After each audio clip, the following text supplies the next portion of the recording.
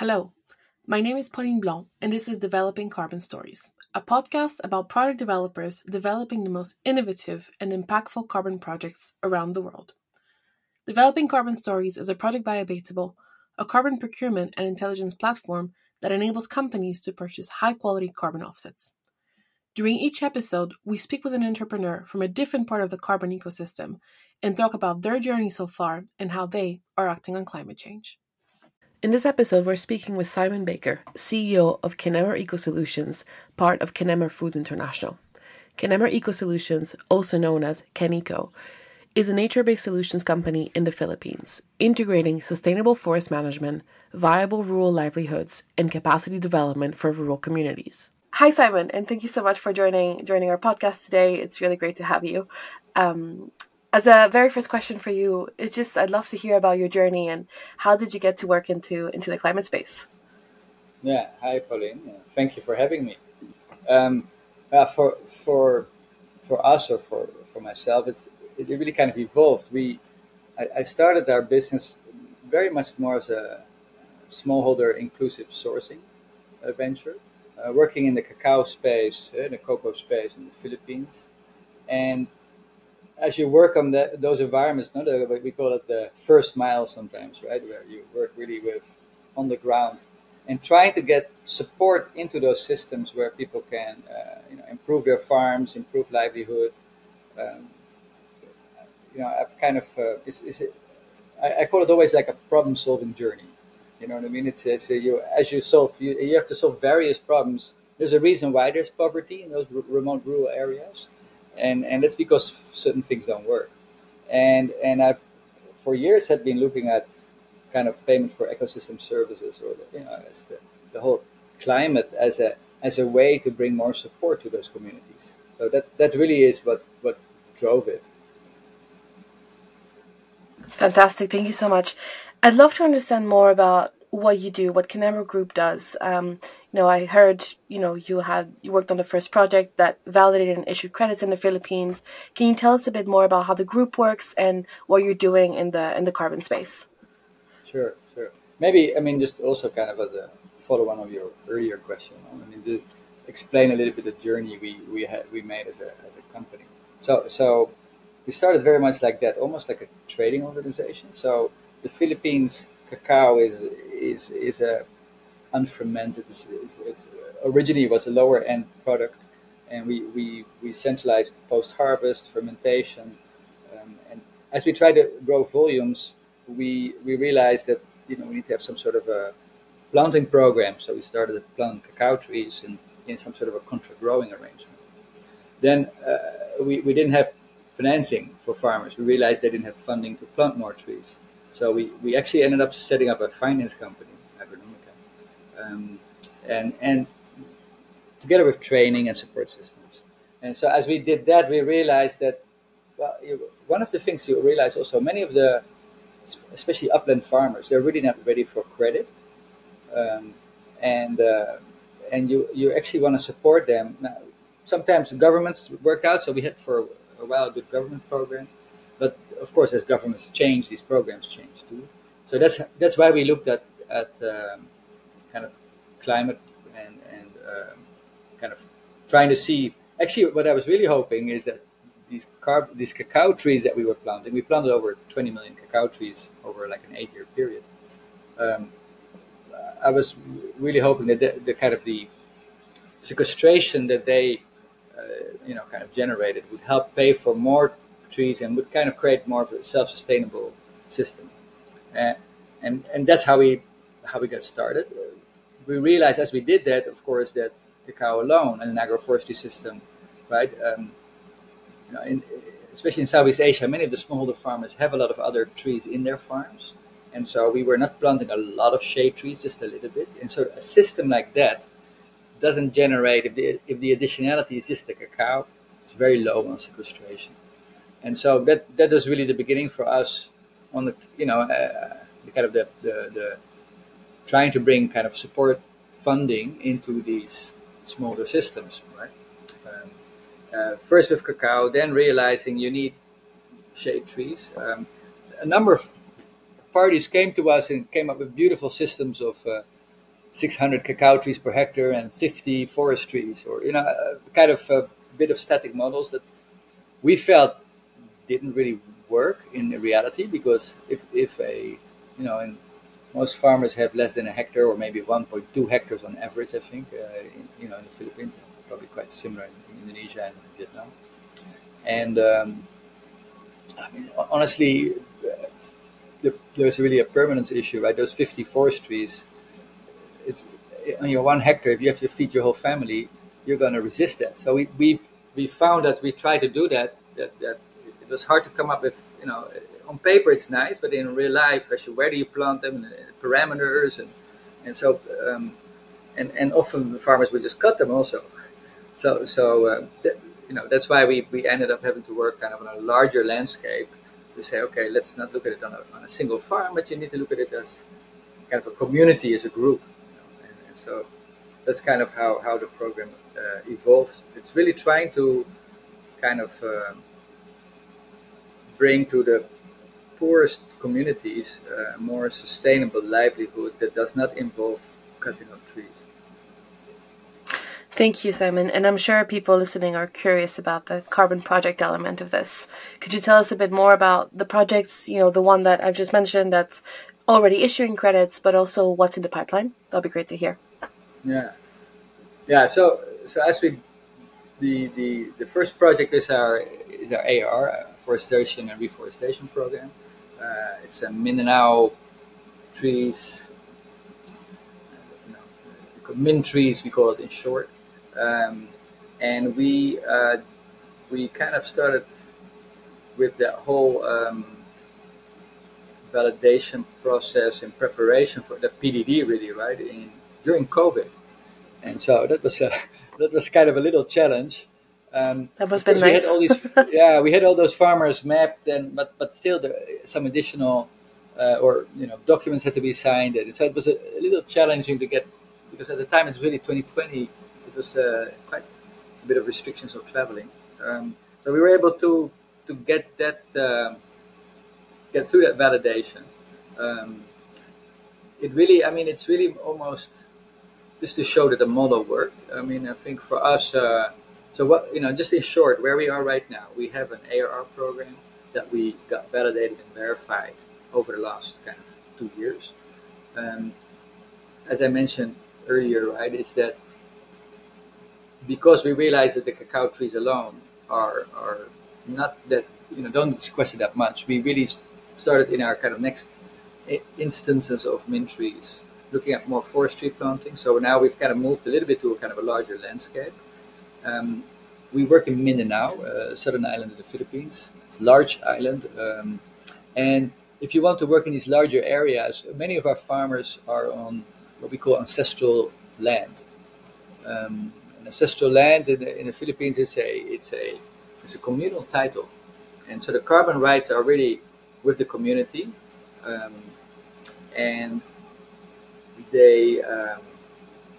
these communities have received these titles in the last 15-20 years from the government, and they're big, 20, 30, 40,000 hectare titles, specifically with the, how do you call this, with the commitment. It's kind of they receive the title and the right of that land with the assumed commitment that they would protect the natural resource, protect the biodiversity, and in return the community gets to be the steward of the land, which is in a way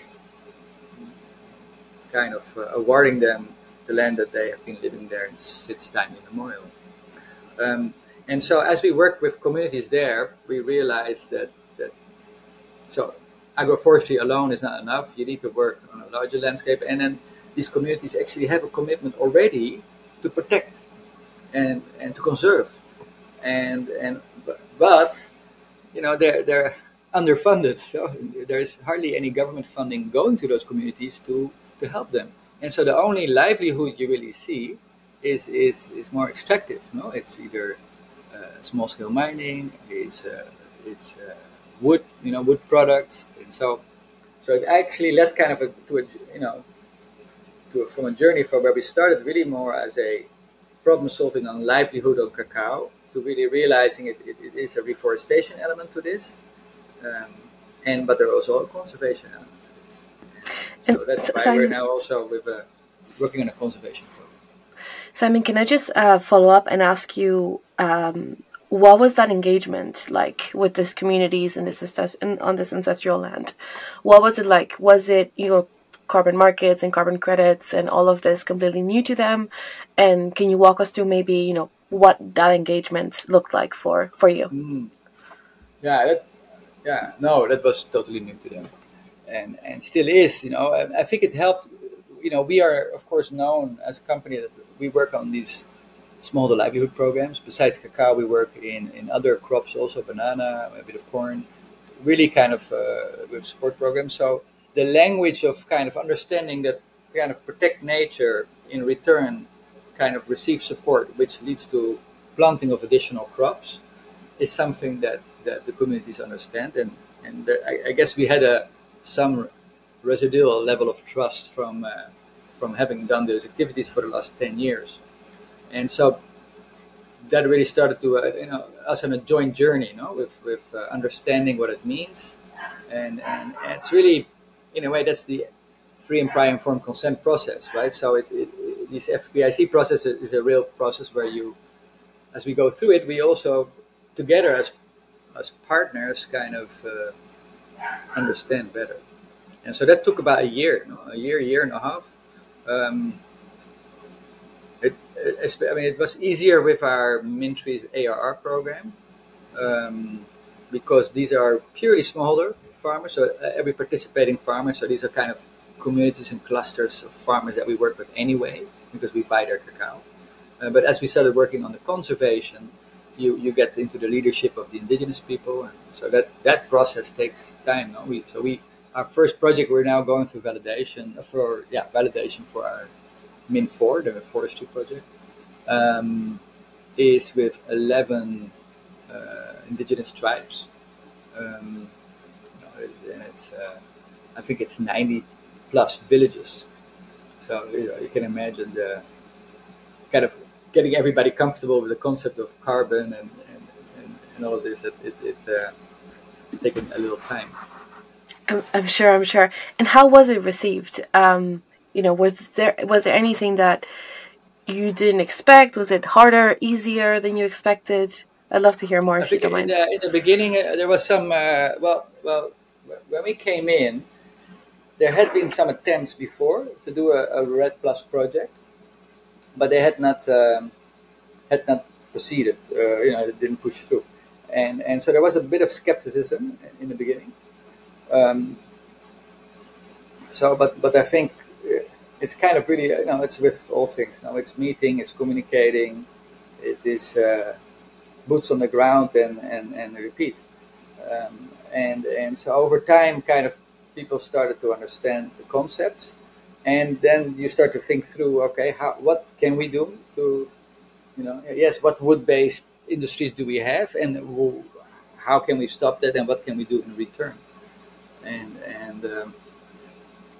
what's actually interesting is that most leadership on the tribal communities we work with, they're very aware of their obligation to maintain their natural assets. Actually, these communities live really with those, in that environment. So, in fact, it is not that difficult, because unlike maybe kind of migrants who really don't have that connection, the original inhabitants, they do, and it's within the culture also very conscious that they have that relationship with the environment and the natural assets, and having the opportunity to get additional funding to support and protect that is something that people really embrace. Thank you so much, Simon. I wanted to take a step back and ask you, you've mentioned a couple of times, the landscape approach in what you do. And I know internally, we have someone who's a big fan of the project, loves the landscape approach. But I think it'll be great if you can maybe explain a little bit what that means and why you think it's so important that it's done this way and maybe not another way. Yeah. Well, I guess, as I was, earlier, also talking about the fact that gradually, our scope. We started with a 1 hectare farmer and planting cacao trees, and as we try to get that system more sustainable, our lens kind of broadened. no? Because we realized we can't plant the shade trees. How we start working with communities and conservation, and then of course, once you look at the drivers of deforestation, you start looking also at kind of it is policy, it is to what degree have all the local governments adopted kind of the national policies and are implementing those, and so as you kind of zoom out, your the stakeholders involved that you need to engage with also increases, and and so for us to do, and this is a bit what I mentioned at the beginning, is this kind of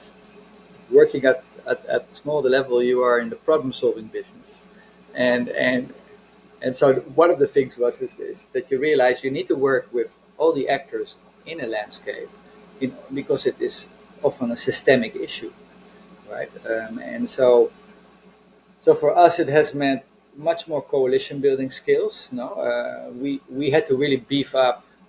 We went from a journey where in the beginning our people were mostly technical trainers, how to prune a tree, or how to improve the soil, to now also much more kind of community engagement and working with the local government, the provincial government, the Department of Environment, the church, local, the state universities. So it really made it a much broader coalition of actors. I think we get a lot more buy-in also. It's also a bit more complex, of course, to execute, as you can imagine. I'm sure. So that to me is landscape, no? It's that kind of wider lens, and and getting a lot more people on board. It's no longer your own little project, no? It belongs to everyone. It would be great to hear a little bit, going back to the project, being the first project to go through the process in the Philippines and as an organization. What was that validation issuance journey for you? Can you tell us a bit more? Journey. Sure. Yeah. It was a journey indeed, no? Once the first thing was really getting the right team in place.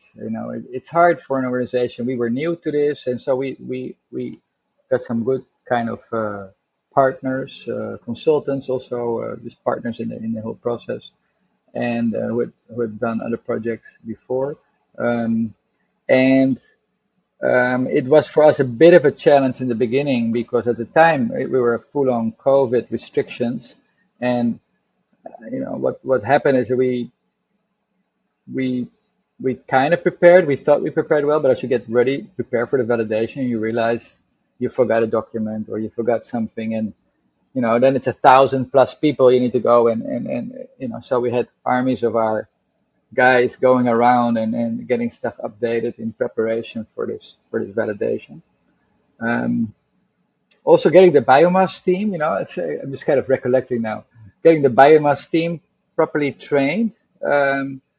Because you have many sites to check, and how one team measures, not kind of calibrating that also, just the whole logistics around it was quite a challenge. We see that now we're going back to some sites, we actually find a lot more uh, kind of biomass than before, so it's also interesting. So that was a bit of a journey. The actual validation was okay. Some minor findings, and just learning, as an organization, really how to do it. And so I think kind of for our next instances in Min4, Min4 2, 3, what we're working on right now, it will be much smoother. No, you've gone through the pain of getting it done. Um, what was, of course, tough was the delays after the verification and after the validation, after the verification of Vera, right? So it took a long time for them to get back. They were and are a bit overwhelmed with the volume of work, and that meant basically months and months of radio silence. And so that is a tough part of the journey. I think personally you cannot be a carbon program only. You really need another source of revenue to mitigate that risk. There's no way we could have done this on a financial standalone basis. In fact, it's, and so I think we're on the journey. but I think we're not yet where I wanted to be, right? I think the purpose of the journey was and is to get meaningful support to communities to help them build sustainable agroforestry system and livelihood systems, in a larger landscape. And ultimately, you want that contribution that comes from those carbon credits to those communities to be significant, such that it really, they can plant additional trees, they can do this work. And right now it's just kind of helping a bit, and we're finding other sources of funding in other areas. So I think it is a fantastic system, and we need to continue to work on it. So I want to say we're there, in a way that we're verified, and we are, but that's in a way the beginning, not the end of the journey. And So, can I ask about what those additional sources of revenues are, now in the past, but also in the future? How are you thinking about this? Do yeah. you see yourself So relying on carbon markets or not so much? um, and so what we've been kind of so what do we have? Of course, since we do livelihood programs, we buy the commodity that's grown by the farmers, and we use the margins that we earn on those farmers, those trading of those products, sorry, to kind of plow that back into the system, right? So that's one.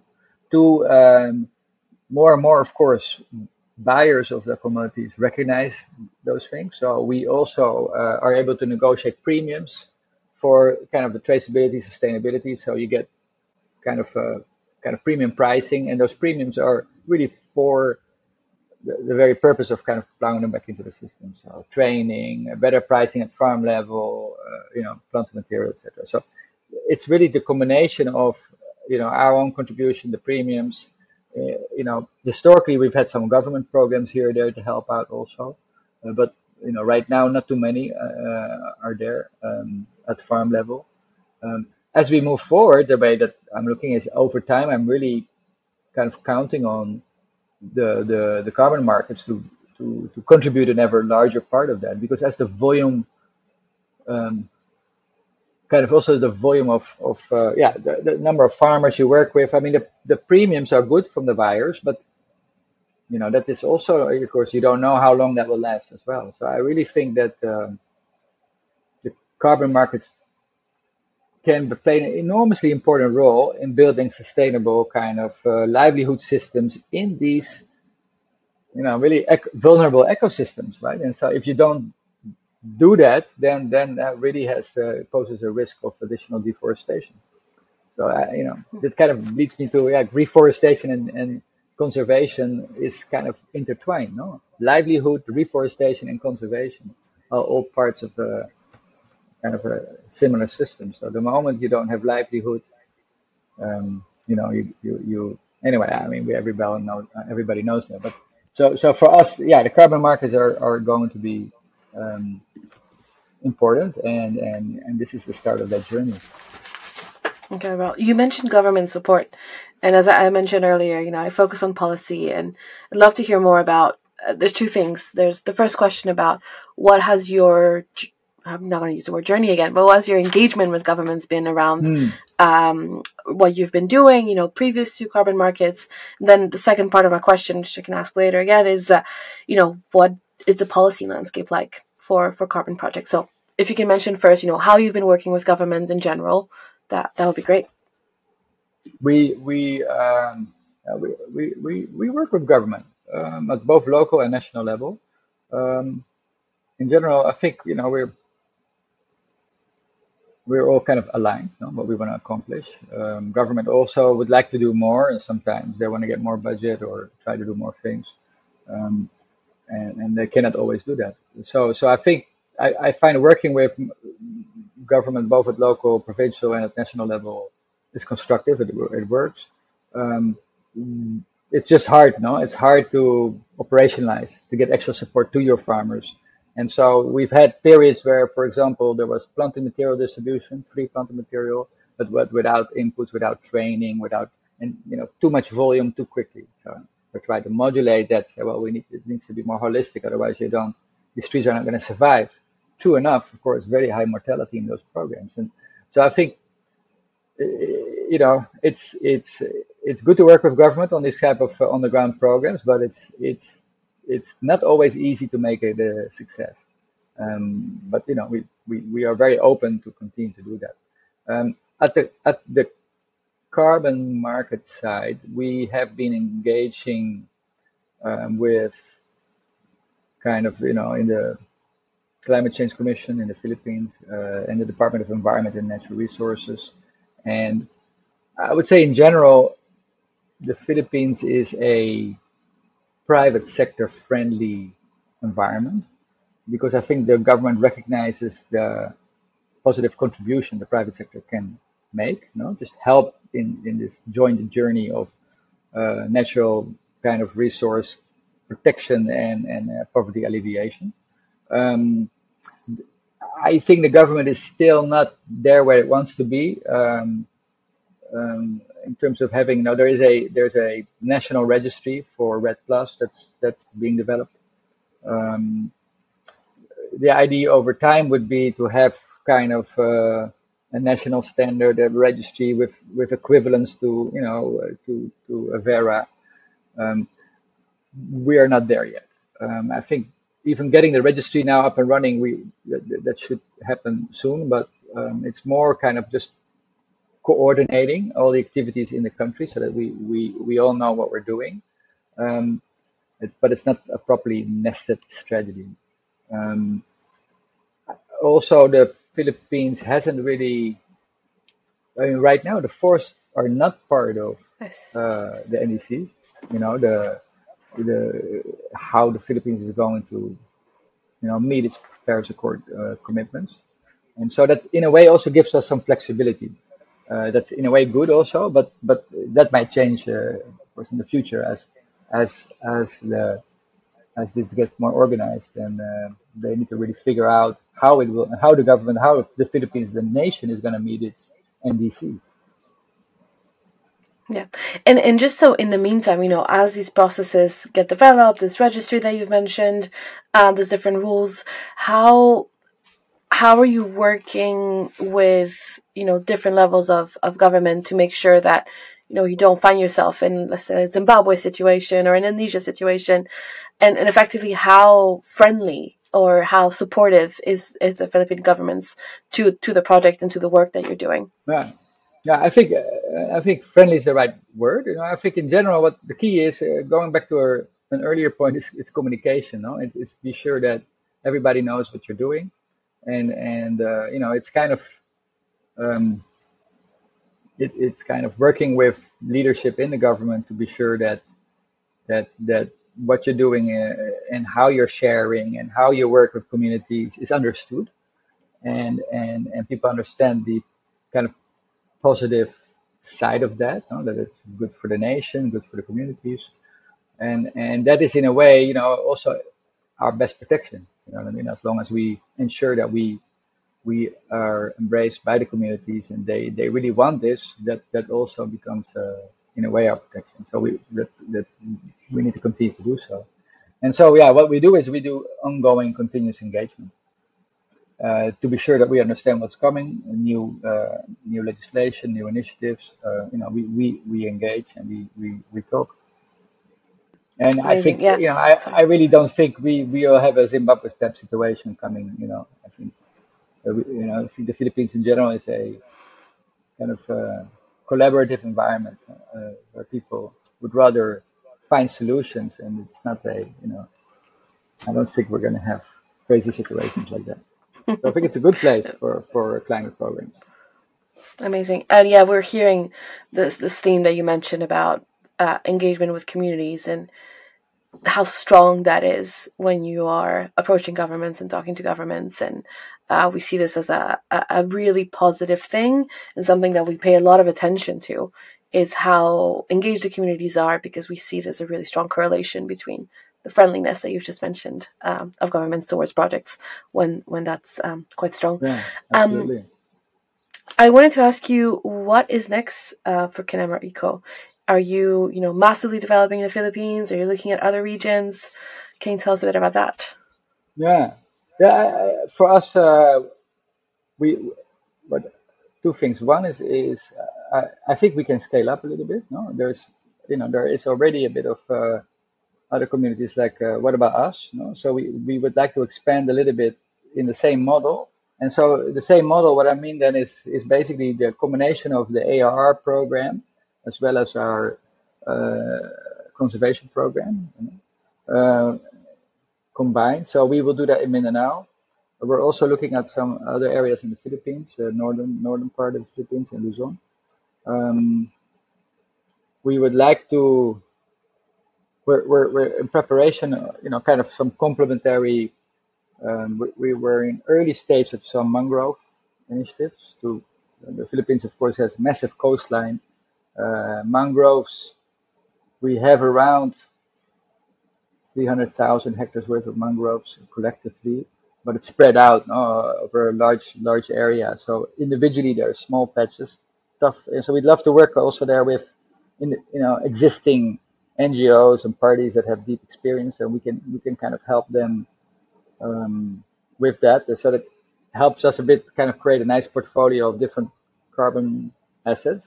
Um, and we can support existing initiatives there and strengthen those.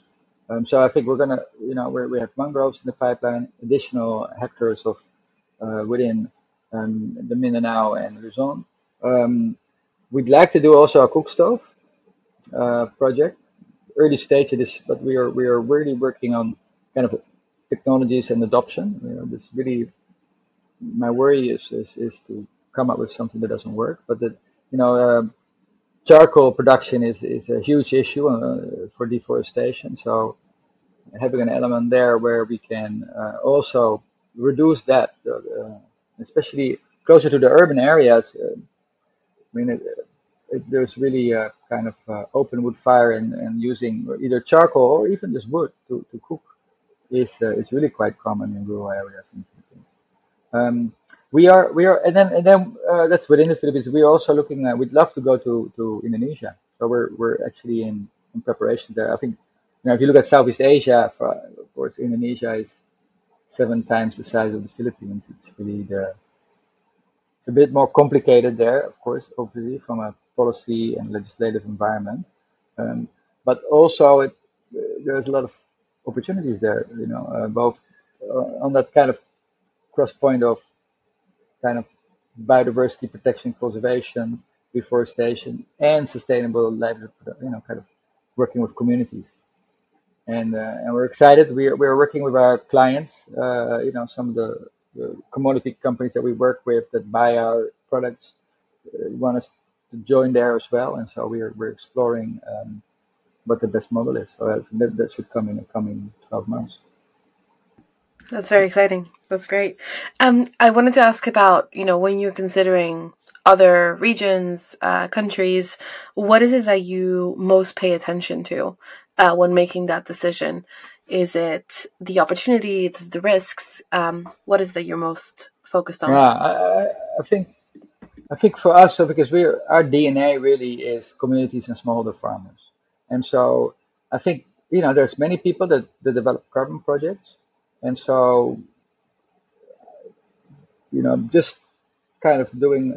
There needs to be an angle that I feel that we can make a bit of a difference, and that our experience counts. And I think the moment we can do something with the crops that we know, in systems where we can bring funding to improve livelihood, and that then therefore also helps in the whole conservation and restoration story, that's stuff we're interested in. So that to me is and of course then you look at you know your kind of the legislative environment and how friendly is it. But for me, the first and foremost is does it make sense for the Kahneman model? Does it work there, and can we add some value there? And I feel also again going back, it's a multi revenue stream or multi. It cannot rely on carbon alone. So it's carbon and commodities, and so it could be that at some stage the carbon is ahead and the commodities come later. It could be that temporarily, what you see right now, of course, in Indonesia, where the commodity side is maybe a bit more important, but we see nature-based solutions coming back strongly there. So could kind of even out again. So I think it's really that portfolio of both commodities and and carbon together that we're looking at. Amazing. Thank you. I have my interview question now, which is, and again, I've said this in another episode, but I hate when I get asked that question, but I'm still going to ask it. Where do you see Kinema Eco in 5 years? Ah, yeah, I think for me, can Echo in 5 years is the vision that I just described. Being, I'd love to be in the Philippines, and we protect and reforest, covering 1 million hectares, and do the same thing in Indonesia with some large concessions, and we have, we've kind of basically it's kind of the vision is we see those communities thrive. There are the model I see is it's core plantations, extensive smallholder kind of support systems, and active reforestation and conservation programs. All it's kind of having several of these large landscapes. For me, if we have 2, 3 large landscapes in the Philippines and 1 or 2 landscapes in Indonesia, I'll be very happy. That is how this is not we're not a tech company where you can you know this is a lot of work. So 5 years, that is something we can envision and can strive for to achieve that. Amazing. Very last question. If I was a buyer of carbon credits, why would I buy your credits? What's your quick pitch of why the amazing Kinema Eco credits? Well, I think you can see when you work with us, you know exactly where that money goes to and how it helps the communities and the diversity. And so I think it's a very transparent environment. We're in this business, sir. We've been doing this, kind of programs for the last 13 years.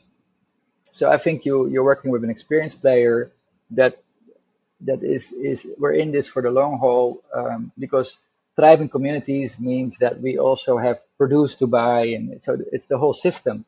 And I think being part of that as a buyer of our carbon credits, I think is I hope that people like that, no, but that's what I think. I think being we see it also with our on the commodity side, right? They're partners, no? So our clients are partners, and they come and visit us, and they go and visit our farms, our areas, and so I think being part of kind of this Kennemer family of clients, and including carbon and the commodities, I think is something we can offer to buyers.